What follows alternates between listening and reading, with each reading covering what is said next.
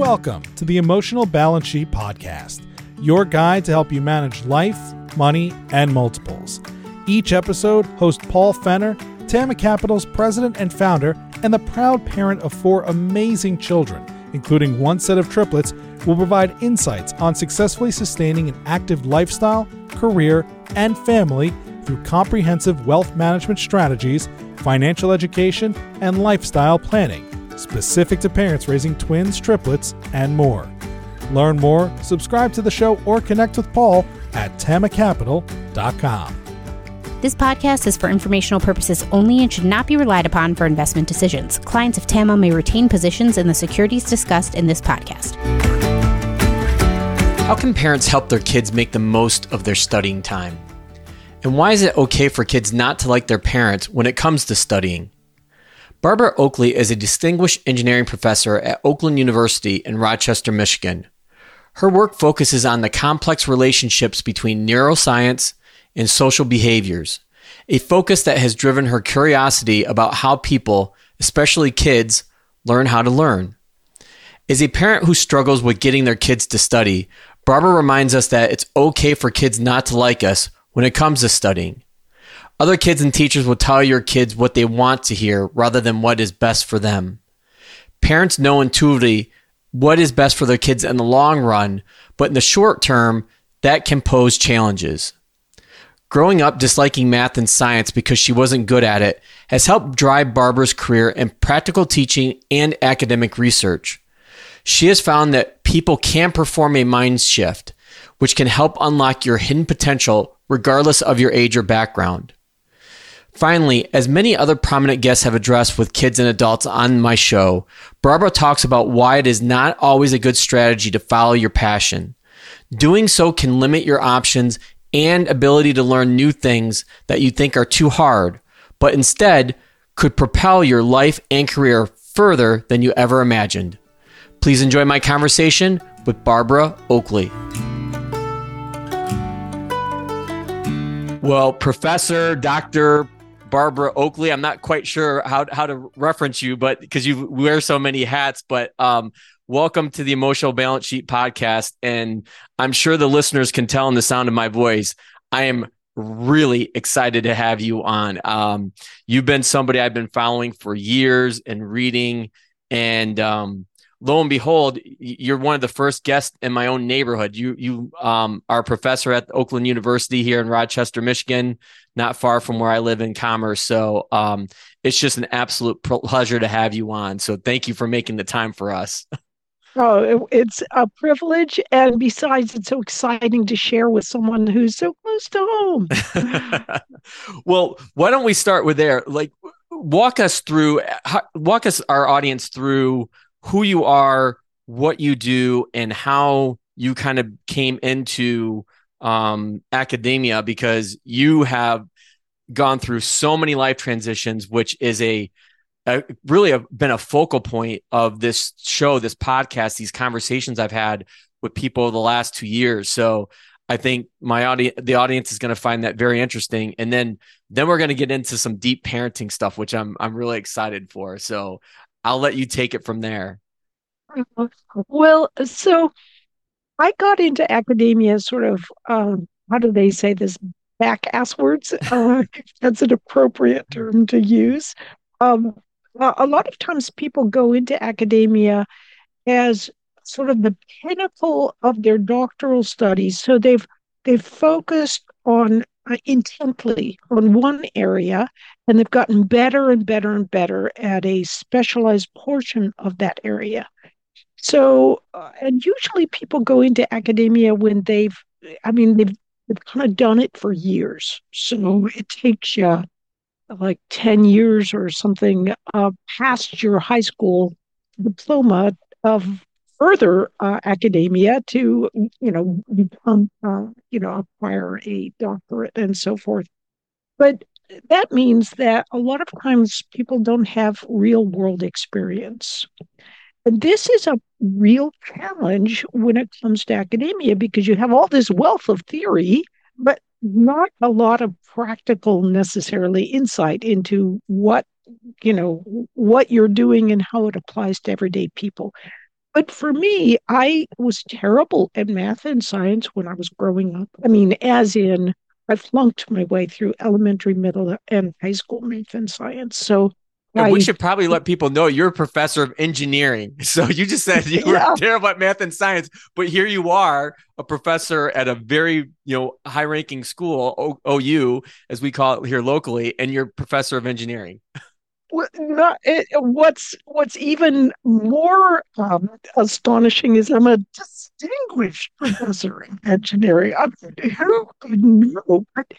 But I think this is also a really a uplifting message for many of us that you can grow up thinking that you have no capability in an area. And it wasn't until I was in my late 20s that I enlisted in the Army right out of high school. I'd studied a language at the Defense Language Institute and actually learned Russian. I'd followed my passion, learned Russian really well. And then it was like, I'd go out to get a job when I want to leave the military, and nobody's interested in my sole professional expertise, which was the ability to speak Russian.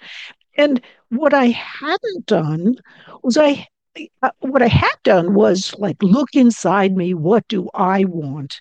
What I hadn't done was look out in the world and what does the world need? Which is common sense, but you're not told that by people. They all tell you follow your own passion. And this is why I tell people now, don't just follow your passion, broaden your passion. And if I had looked a little more broadly when I was a young person, I could have kind of gained some of just kind of gotten some of these additional skills and insights. I always thought, well, I can't learn math. I just cannot learn math. Well, actually, I could learn math. And when I was 26 and I was getting out of the military, I just kind of realized that all my friends who had some kind of technical capability were getting great jobs and I was not. So I thought, I'm supposed to be open to new adventures and new perspectives mentally. I mean, at least that's what I had pictured myself as being, that kind of person.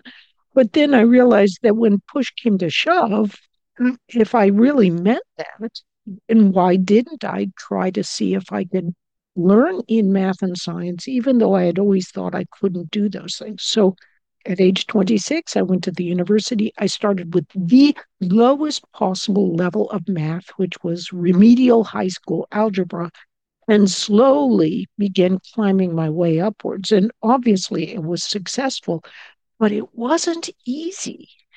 If I had known then, though, what I know now about learning, I really could have made it so much easier on myself. And that's sort of my mission in life now, is to try to help people realize some of the tools and tricks of how their brain works so they can learn more easily and efficiently and help their kids learn more easily and efficiently. And so that's why I'm here.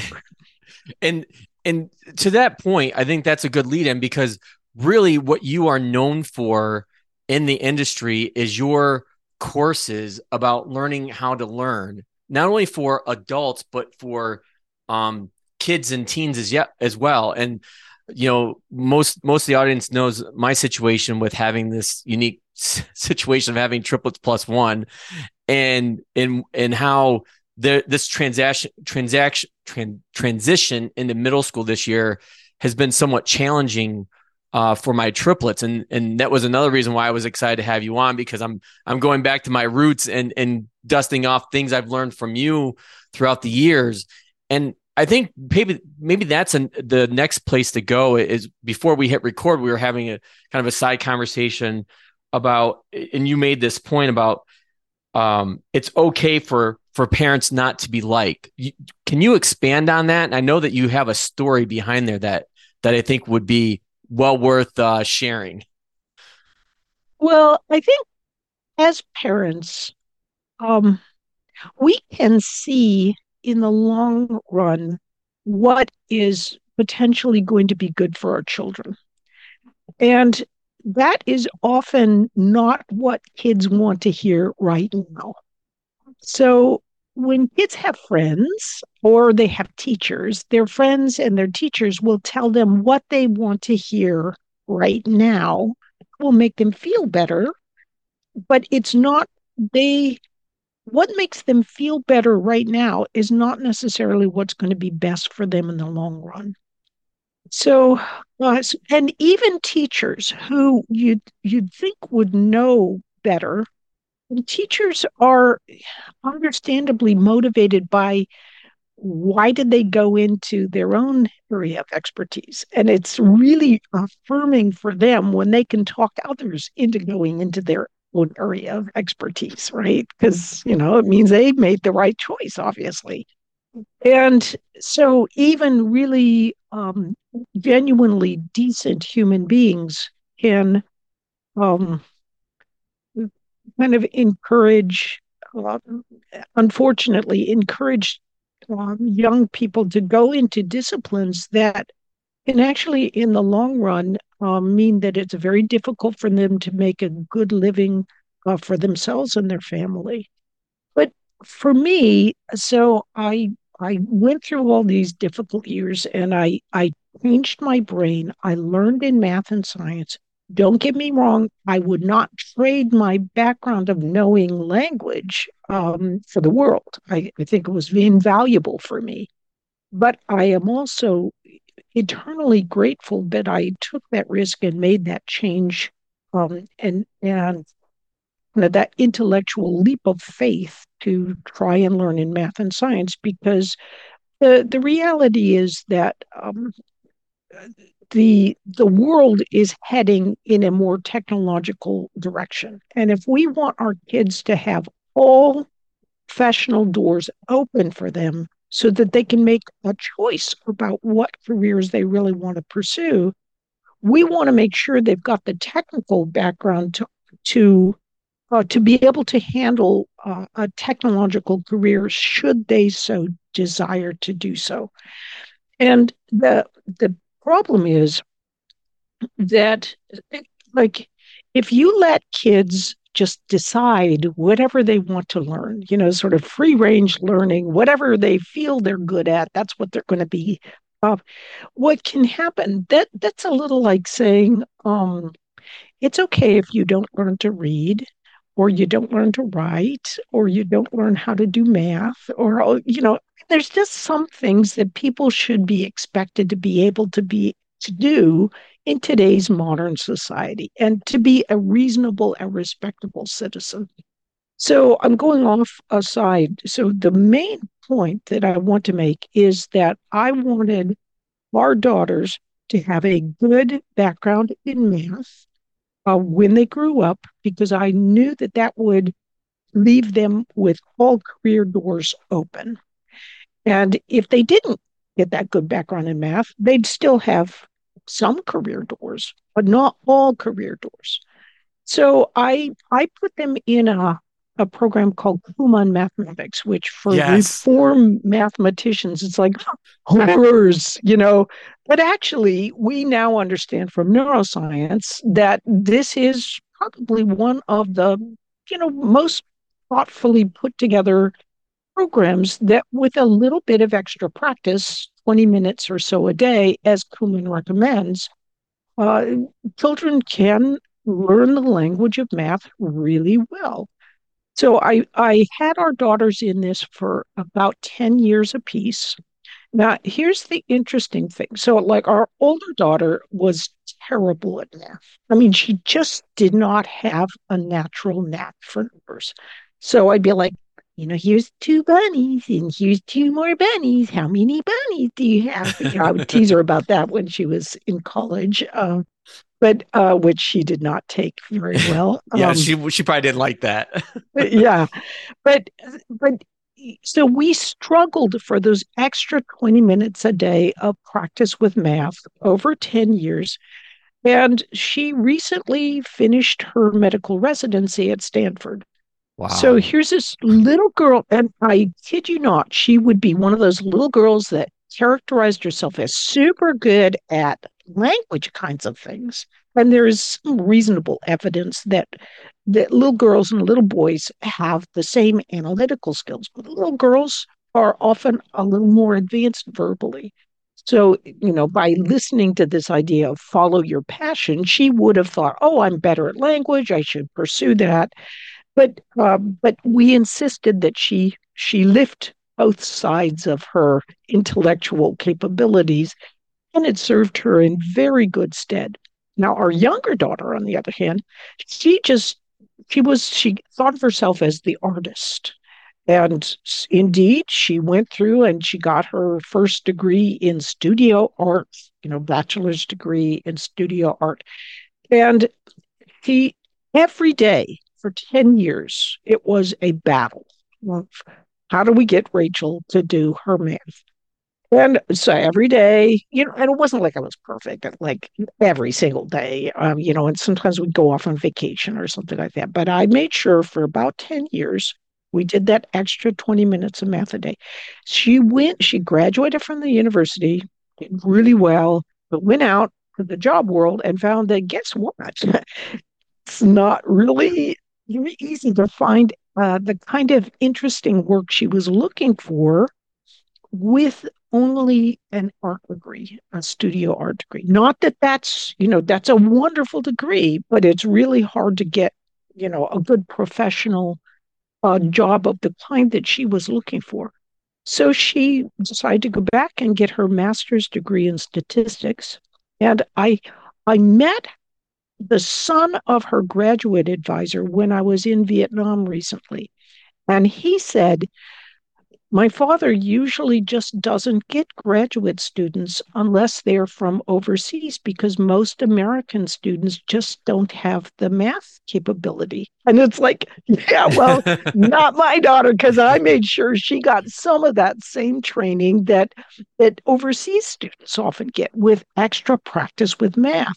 And so she graduated like with a 3.95 GPA with her graduate degree in statistics, now has a great job and loves her work. And so I think the moral of the story for all of us is, just do little short, if you have short bursts where you're asking your children to do something that they may not particularly like, it's perfectly okay. Because you're not in it for the short run. You're not in it for them liking you right now. You're in it for them to be successful and happy in the long run. And if it means that you have these little short bursts where they're not particularly happy with you or not loving the subject, it's okay. Because kids don't love learning to ride a bicycle. They love falling down and scraping their knees and breaking a whatever, but they go through it because they know it's going to turn out really good in the long run. It's just that math, it's not like a physical skill, it's a mental skill, and it takes longer to learn, but it is really, really worth it to get that. If you have the math background, everything else comes easier. Programming, science, biology, physics, all that kind of stuff. So if you just focus on getting your kids a reasonable math background, the other things will all kind of fall into place as they get older. That's really interesting. There's a lot to unpack there. But ironically, we had our kids in Kumon as well. I think probably like first, second, third grade, maybe. And then we haven't had them in since then. So I'm interested, Barbara, what grades or ages did you have your two girls in Kumon? I probably had them in there, started about age 3 to about age 12, 13, right around there. And as they got, but it actually, I know parents who have, for example, I know one woman in Valencia, Spain, and she was flunking math. And so her parents put her when she was in 7th grade or the equivalent of 7th grade into Kumon, and she went from bottom of the class to top of the class and remained very good at math from then on. So she's probably started around age 12 or 13, and that's a one-off sort of thing. But the reality is that learning math is a lot like learning a language. And if you just start giving it some consistent daily practice, it will Consistent fall reps. into place. Yep. Yep. So, because that's the one thing I remember about Kumon is that going back to your point where they really want you doing that 20 minutes a day. It doesn't, it's that consistency, those mental reps, if you will. Did Right. you ever run into the issue where the style of math that they teach in Kumon is different than the style of math they were teaching in the classroom in their normal school? Yes. And I just didn't care. Because think about it this way, what mathematics educators will often tell you is there's many different ways to get the right solution. Except that when it comes to how they are explaining how to solve problems, then they only want you to have your children solving it the way they tell you to solve it. So it's like that doesn't compute. Actually, there really are many ways of solving problems. When teachers say things like, "Well, we don't want them to get the answer too quickly. They need to understand it before they really move ahead." Actually, that is directly antithetical to insights from neuroscience that say by practice, you gain a conceptual understanding. Many teachers just don't, they're busy enough thinking and things. They don't have the insight in what is actually happening in the brain when you're learning math. And that practice, I mean, it's like saying if you understand a language, that's the golden key. No, actually, you can understand Spanish as much as you want, but you're not going to be able to speak it unless you practice it while you're learning it. So, and of course, a math teacher will say, "Oh no, no, that's a completely different kettle of fish." But as an expert in both language study and in mathematics, I can tell you that it's not a different kettle of fish. Both language and learning a language, learning in mathematics involves uh, a, a deep system of the brain called the basal ganglia. And basal ganglia is involved in procedural learning. And people will dismiss this as, oh, that's just rote learning. So your rote learning of the multiplication tables, for example, is very bad because you can always look it up. Actually, rote learning of the multiplication tables is quintessentially important because it helps you internalize a feel for the number system.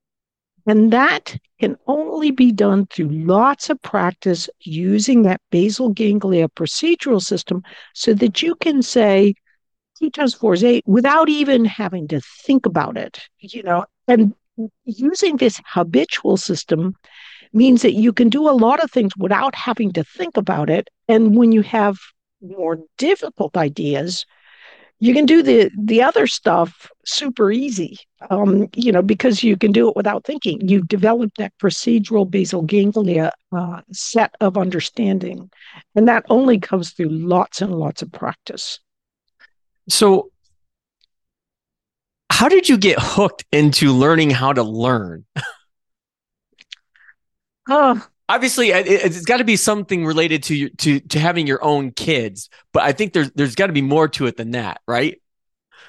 what I think so. I get these intellectual itches that I have. I just something bothers me, and it can bother me for years, and I'm always trying to figure out how to scratch it. In other words, what is the solution? So, like my latest intellectual itch involves the um the idea of when you are relaxing your brain in default mode, that actually is uh, connected to um, creativity, but also to anxiety. But it's not supposed to be related to anxiety. If you look at one body of research, it says it's not related to anxiety, it's related to safety. And the other says default mode, mind wandering, is related to anxiety. So I'm trying to reconcile these two different bodies of research. And it's this big intellectual bug that actually arose because I was just in Nepal at a Buddhist monastery and speaking with about meditation there. And this whole issue of that default mode network and whether it calms you or whether it makes you upset is a big deal. So I'm going off, sorry, on a tangent. No, this is actually really interesting because this is something I personally struggle with and know others that do, that are like the quintessential type A personality, hard driving or whatever. We don't know how to shut it off. Like, and if you just give me 5 or 10 minutes to sit down and do nothing, I will probably fall more on that anxious side than I will be able to relax. And Teresa will tell you the same thing. It's like, yes, that's Paul. He does not know how to relax anymore. And see, that's what's interesting to me is it turns out we've always thought that stress is an aberrant reaction, a bad reaction to something bad that happens. And you're really stressed. It's an aberrant reaction when good things happen. It's a fascinating it's like you can't figure out when you are safe, and so you're always pressing the pedal to anxiety because anyway, I'm trying to figure that out. I will be able to explain it, I suspect, much better in a couple months after I've spoken with a number of neuroscientists. So, but anyway, to go back was our original question that I was going to circle back to before I went off on this tangent. Well, we were talking. I had asked about how you came to being so interested in learning how to learn. Yes, that's right. And the essence of it is, so I thought I couldn't learn in math and science.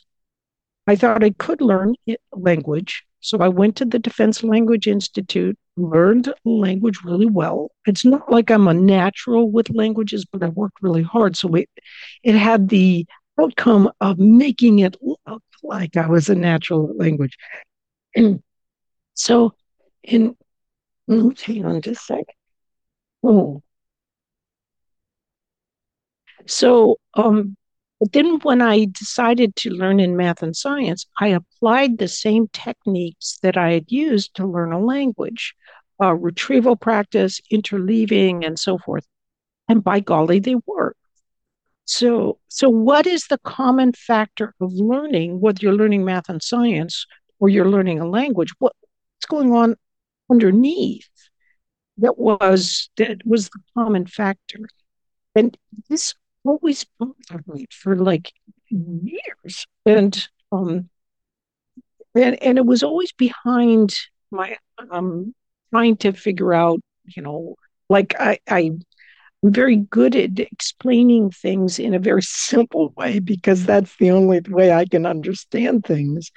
But the deeper I dived into learning and how the brain learns, the I could feel myself getting to being able to answer this question of why is learning similar, and why also do educators often not see this and not recognize what is going on during the learning process that is similar between those two seemingly different subjects. So that was the underlying itch, as well as just kind of wondering or wanting to be able to help people to learn more effectively. This wasn't even on my list of questions, and this is when I know it's a good conversation because it just kind of naturally flows to where it wants to go.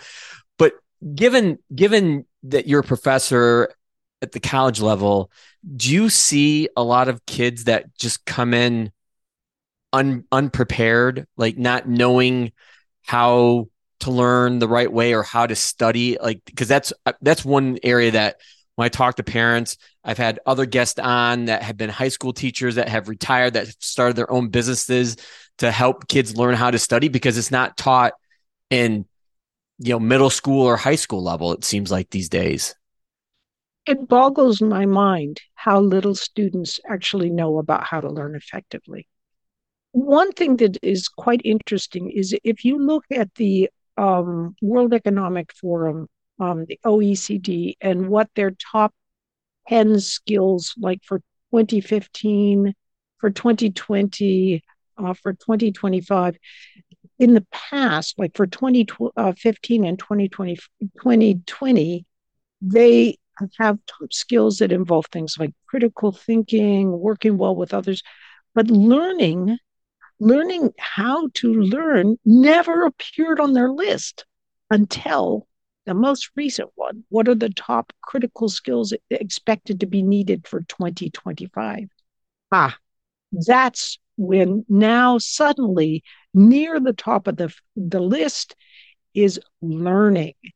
And I think it's just that in the past, we haven't really understood how the brain learns effectively. I mean, there's lots of theories and but it was very much untested, and different theories had completely different, like whole language versus, phonics and that kind of idea.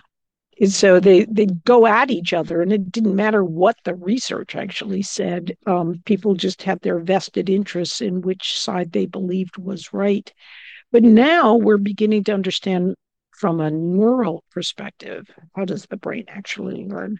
And so I think that's why lately learning how to learn is becoming much more important. But it still boggles my mind that students can go through 10 to 16 years of education and never have a single course on how to learn effectively. We put this stuff down in their brains, but we never teach them how do you learn it effectively. And that I think needs to change. So we're going to be sure, I'll be sure to link in the show notes your course for both adults and for kids on Coursera on how to learn, and then also the book that you wrote, Learning How to Learn. But I'm thinking from a parenting standpoint, and obviously you've been there. Your kids are a little grown now, but for parents out there, Barbara, what can they do now to help their kids learn how to learn? So I think that the best thing that they can do is, well, for one thing, if they go and look at learning how to learn for youth, which is different than plain learning how to learn, and it is free. So you go on Coursera and type in learning how to learn for youth, which is the course that Terry and I did with Arizona State and Greg Hammonds, and sit and watch this together with your child. So watch like 5 minutes, one or two videos every day, or, in a sequence. And, just enjoy watching it. They're fun. They give you very actionable advice, and also advice about what to do, like when your child starts to get frustrated. Because if you try to help your child understand how to learn when they're frustrated, forget it. Yeah. You have to beforehand kind of inoculate them and say, this is why frustration happens, and here's how to handle it. And then when the frustrating instance occurs, you can go, see, this is one of those frustrating instances. Let's go out for a walk, or let's go, do something different, because getting your mind off of it is half of the way past. But also, I would strongly suggest there's a specialization on teaching effectively. And that's a 3-course, it's like 15 hours. It took me, and my my compadres a year and a half to put this course together. But it's like really quick, super funny. Um, and but it teaches you what is going on when you're in your child's brain when you're learning. It also teaches you some of it makes me laugh. Teachers will go, oh, those terrible neuroscientists. They got all this jargon. They're just terrible with this jargon and they exclude us and keep us out. And I'm like, well, guess what? You do the same thing as a teacher. You've got all this jargon, formative assessments, summative assessments. There's all this jargon. And it can be hard for a parent to understand teacher jargon. Yeah, I can't shift through it all. And this course will help you understand a lot of the teacher jargon that's being used, but also to understand what's going on in your child's brain to help your child. And especially like if your child has ADHD or dyslexia or they're on the spectrum, how can you know you use insights from neuroscience to help them build on their strengths, which are very real, while minimizing the areas of weakness. And there are ways to do that. So how do parents access that course, Barbara? Oh, that's also on Coursera. So just go to Uncommon Sense Teaching, just Google that, and then the 3 courses will pop up. And you may think there's a course that's Uncommon Sense Teaching online. Yeah, and a parent might think, well, I'm not teaching online, so I don't need that. Don't skip that course. That's got like so much really meaty information about how we form mental frameworks and change our way of thinking about things. So it's schemas, and that's a really important part. It also, when you're doing things online, which everybody is, it will give you some insight on how to do it a little better. Okay. And just once again, so I have that right, because I'll link to this in the show notes as well. I'll find it for everyone. It's Uncommon Sense Learning? Uncommon Sense Teaching. So let's see. Got it. I'll get that here. So this is the main rate here. Let me put this in. There we go. So this is the main course. Oops, no, it's not that. I don't know why this is, but sometimes when I'll copy things, there we go. Okay. Got it. Yeah, well, I'll make sure to put that in the show notes as well. One of the things that, and this is where I know it's a good conversation, and if you're willing, I'm going to have you back on, because we haven't even touched on one of the hot topics if we shift from parenting to adults. But I want to go back to parenting. But from an adult perspective, one of the things that you talk about and have gone through are career changes. And the book that you wrote, Mind Shift, is, I think, really critical, because I've read a lot of your work on this. I've read a lot of work by Carol Dweck on mindsets, which is great. So that we're teaching online talks a lot about mindsets and what's going on from a neural perspective with that. So you're doing that teaching online, you said?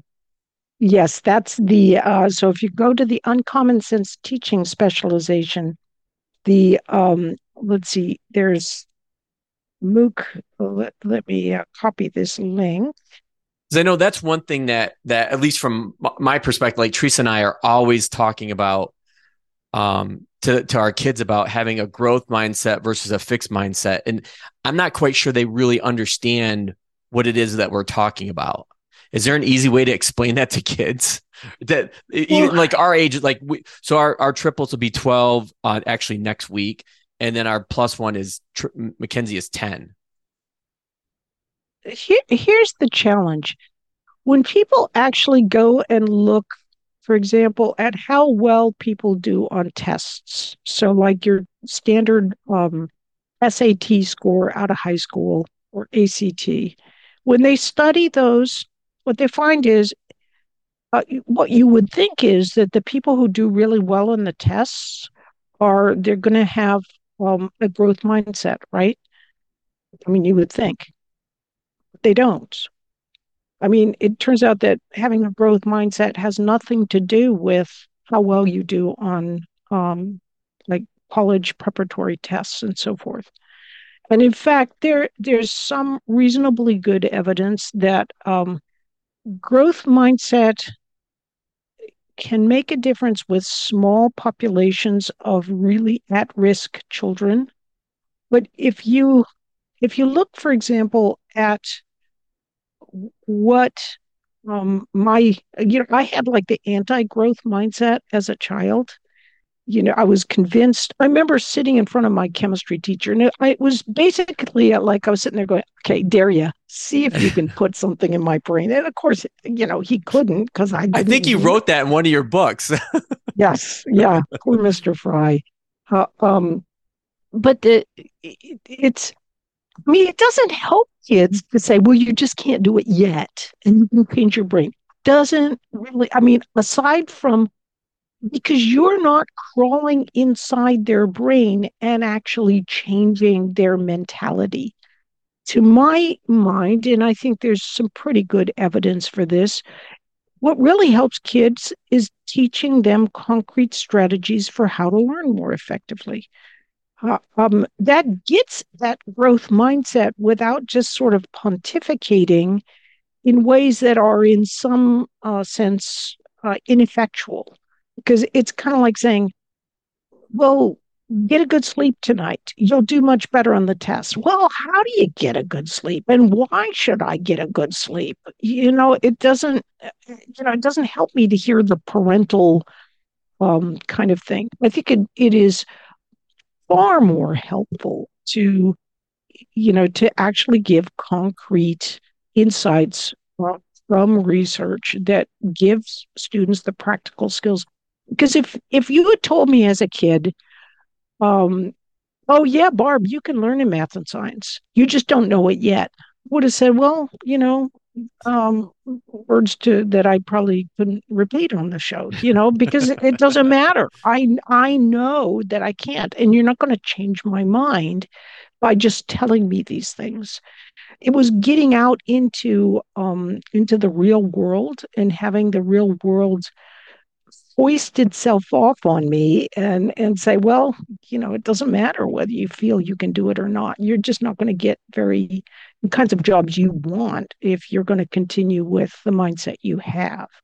So I am not I think growth mindset arose from a good place in the heart, but I don't think that spending millions and millions of dollars, and in fact, there's by school districts is actually it's a way of kind of getting out of the hard work of good teaching, because all you have to do is tell teachers, oh, see, just wave your magic wand, say that they can change your minds, and it's super easy, and and perhaps from what I could say that I'm being unfair, but if you look at a lot of the growth mindset workshops and so forth, really, it's spending a whole lot of time saying you can't do it yet and not bringing up any of the research that calls to question, as a lot of research has, whether the money spent on growth mindset are actually worth it. That's really interesting. I was wondering what your take on that was. So if I go back to the point you just made, and I jotted this down to focus on what helps kids to teach them concrete strategies to learn. So going back to being a selfish parent for a moment again, is what would one that you would, I guess, recommend parents go out and try to do with their kids to try to give them something concrete, some strategy to help them learn better? So the number one strategy I hear from literally thousands of people all around the world. I mean, if you count all the language versions, it's well over 4 million learners on Learning How to Learn. I'm glad that you pointed that out, because I wanted to make sure that people knew that this is not, you and your team have put in a ton of work on this, And the fact that you've gotten, 4 million people to go through this, I think it's just around the world too, is amazing. And it's actually, I wish it was us, but it's not us. It's people finding it, finding great value in it, and recommending it to their friends. So, so the number one thing is people absolutely find great value in the Pomodoro technique. And this is a very simple technique where you just teach children to eliminate all distractions for a few, remember, that's short bit of time. So that means no cell phones, nothing popping up on their computer. Give them a timer. There are tomato. This was devised initially by Francesco Cirillo, an Italian. And so he devised this tomato-shaped timer. And of course, in Italian, tomato is called pomodoro. And so this cute little tomato-shaped timer is what he recommended using, but you can use any timer. And it's once you've cleared off all distractions, you set your timer for 25 minutes. You work as intently as you can for 25 minutes. Then you take a 5-minute break without looking at your cell phone. So when I say a break, a relaxing break could be something like have a cup of peppermint tea, or walk around a little bit, or just sit and look out the window. Anything that does not return your focus. Because what you're actually doing is, remember before we had vaguely touched on the vagus nerve and the default mode network and their relationship. You need to be focusing for 25 minutes, although it's okay if you do want to go longer. But 25 minutes is a really good rule of thumb. And then 5 minutes of default mode break. So you're just letting your mind wander, and that's helping with consolidation processes. Your brain is like putting together what you've just learned. And so if you can teach your child to use a Pomodoro, like when they first get home from school, that they should do a Pomodoro, or at a set time, they start and they do a Pomodoro. If your child is younger than about 15, or maybe, it depends, because like a 13-year-old, some 13-year-olds can concentrate better than I can, but generally for younger children, a good rule of thumb is whatever their age is plus one. So like if they're 9 years old, they can do a Pomodoro for like 10 minutes. So 9 years old plus one. But it's a little nonlinear. So as they get into their teenagerhood, you just kind of watch and see what you think a good time limit is. But teaching them to focus without distraction and without, mind wandering for just those short periods is invaluable, will really help them move ahead. And then teaching them about things like focused and diffuse. And as they get frustrated, they need to go into the default mode network, the diffuse mode, and retrieval. When you say diffuse mode, does that mean just backing away? Backing away and not focusing on things. So just letting your mind wander. I'm glad that you brought up the Pomodoro, because I'm a big fan of Scott Hanselman, who I've had on the show before. And that's where I first learned about this Pomodoro, probably close to 10 years ago. But I've always wondered, why does that work so well? Like if you can get in that habit of doing it, like research, anything I've read on it, it's like, this is like what you should be doing. But like, why does it work so well, Barbara? So there's a number of reasons why. So first off, when you even just think about something that you don't want to do or don't like, it activates a portion of the brain, the insular cortex, that experiences pain. So your Such brain as goes, math. yeah, or like taxes. Let's say you're going to do your taxes. Well, that's my area of expertise. So I actually look forward to doing taxes. Oh, there we go. Well, my husband's really good at that. So, but let's, just pick something but it's obviously not my area of expertise. But, whatever a child might not be so fond of, as soon as they change their thinking to something different, the pain in the brain goes away. So, what the Pomodoro does is they found that the pain in the brain, if you work through it, it will disappear in about 20 minutes. The Pomodoro is 25 minutes long. So for, at least for adults and those doing the full Pomodoro, it gets you past that feeling of, oh, I don't like this, into this mode of, oh, okay, I'm kind of in the flow. And that's why you can end up doing it longer. But there's plenty of evidence that switching, if you're multitasking, as in task switching, so you are reading a book, but really bad. You're going off and, looking at your cell phone and you're going back and forth. Research shows you lose anywhere from 30 to 40% of your productivity by doing this multitasking. So the Pomodoro teaches you how to not multitask for limited periods of time and gets you used to that. So you're able to be more effective that way. And it's really a helpful, a lot of what's going on now in, social media and so forth is meant to distract you. So if you just teach yourself not to be distracted for brief periods of time, it'll get your brain back so that it can work more effectively, when you do want to use it to focus with. So, there's several different really good things that the Pomodoro teaches you to do that are right in line with what we know from neuroscience to be, very helpful.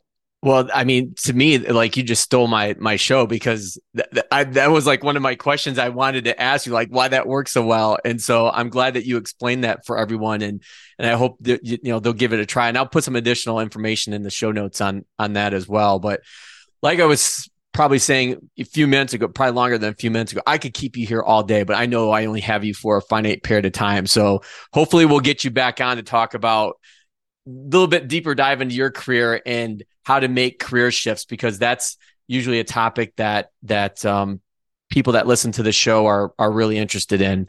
But to wrap up, I want to ask you the closing question that I ask all my guests, which is, you have a unique family. I'll let you explain it here in a second, but what is the best thing about being a parent?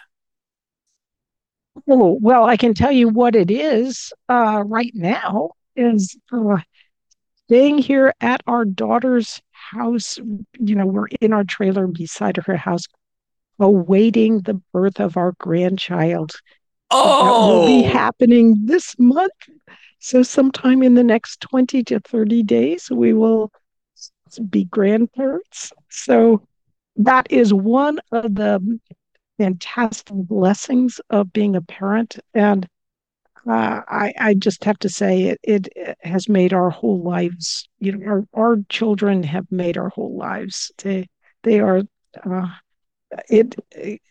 not forgetting about I'm a workaholic. I love what I do. I love learning about learning and learning about how the brain works, but always having that background of my wonderful family that's what makes everything worthwhile. So just don't forget your family. But I think most people nowadays know that their family is super important.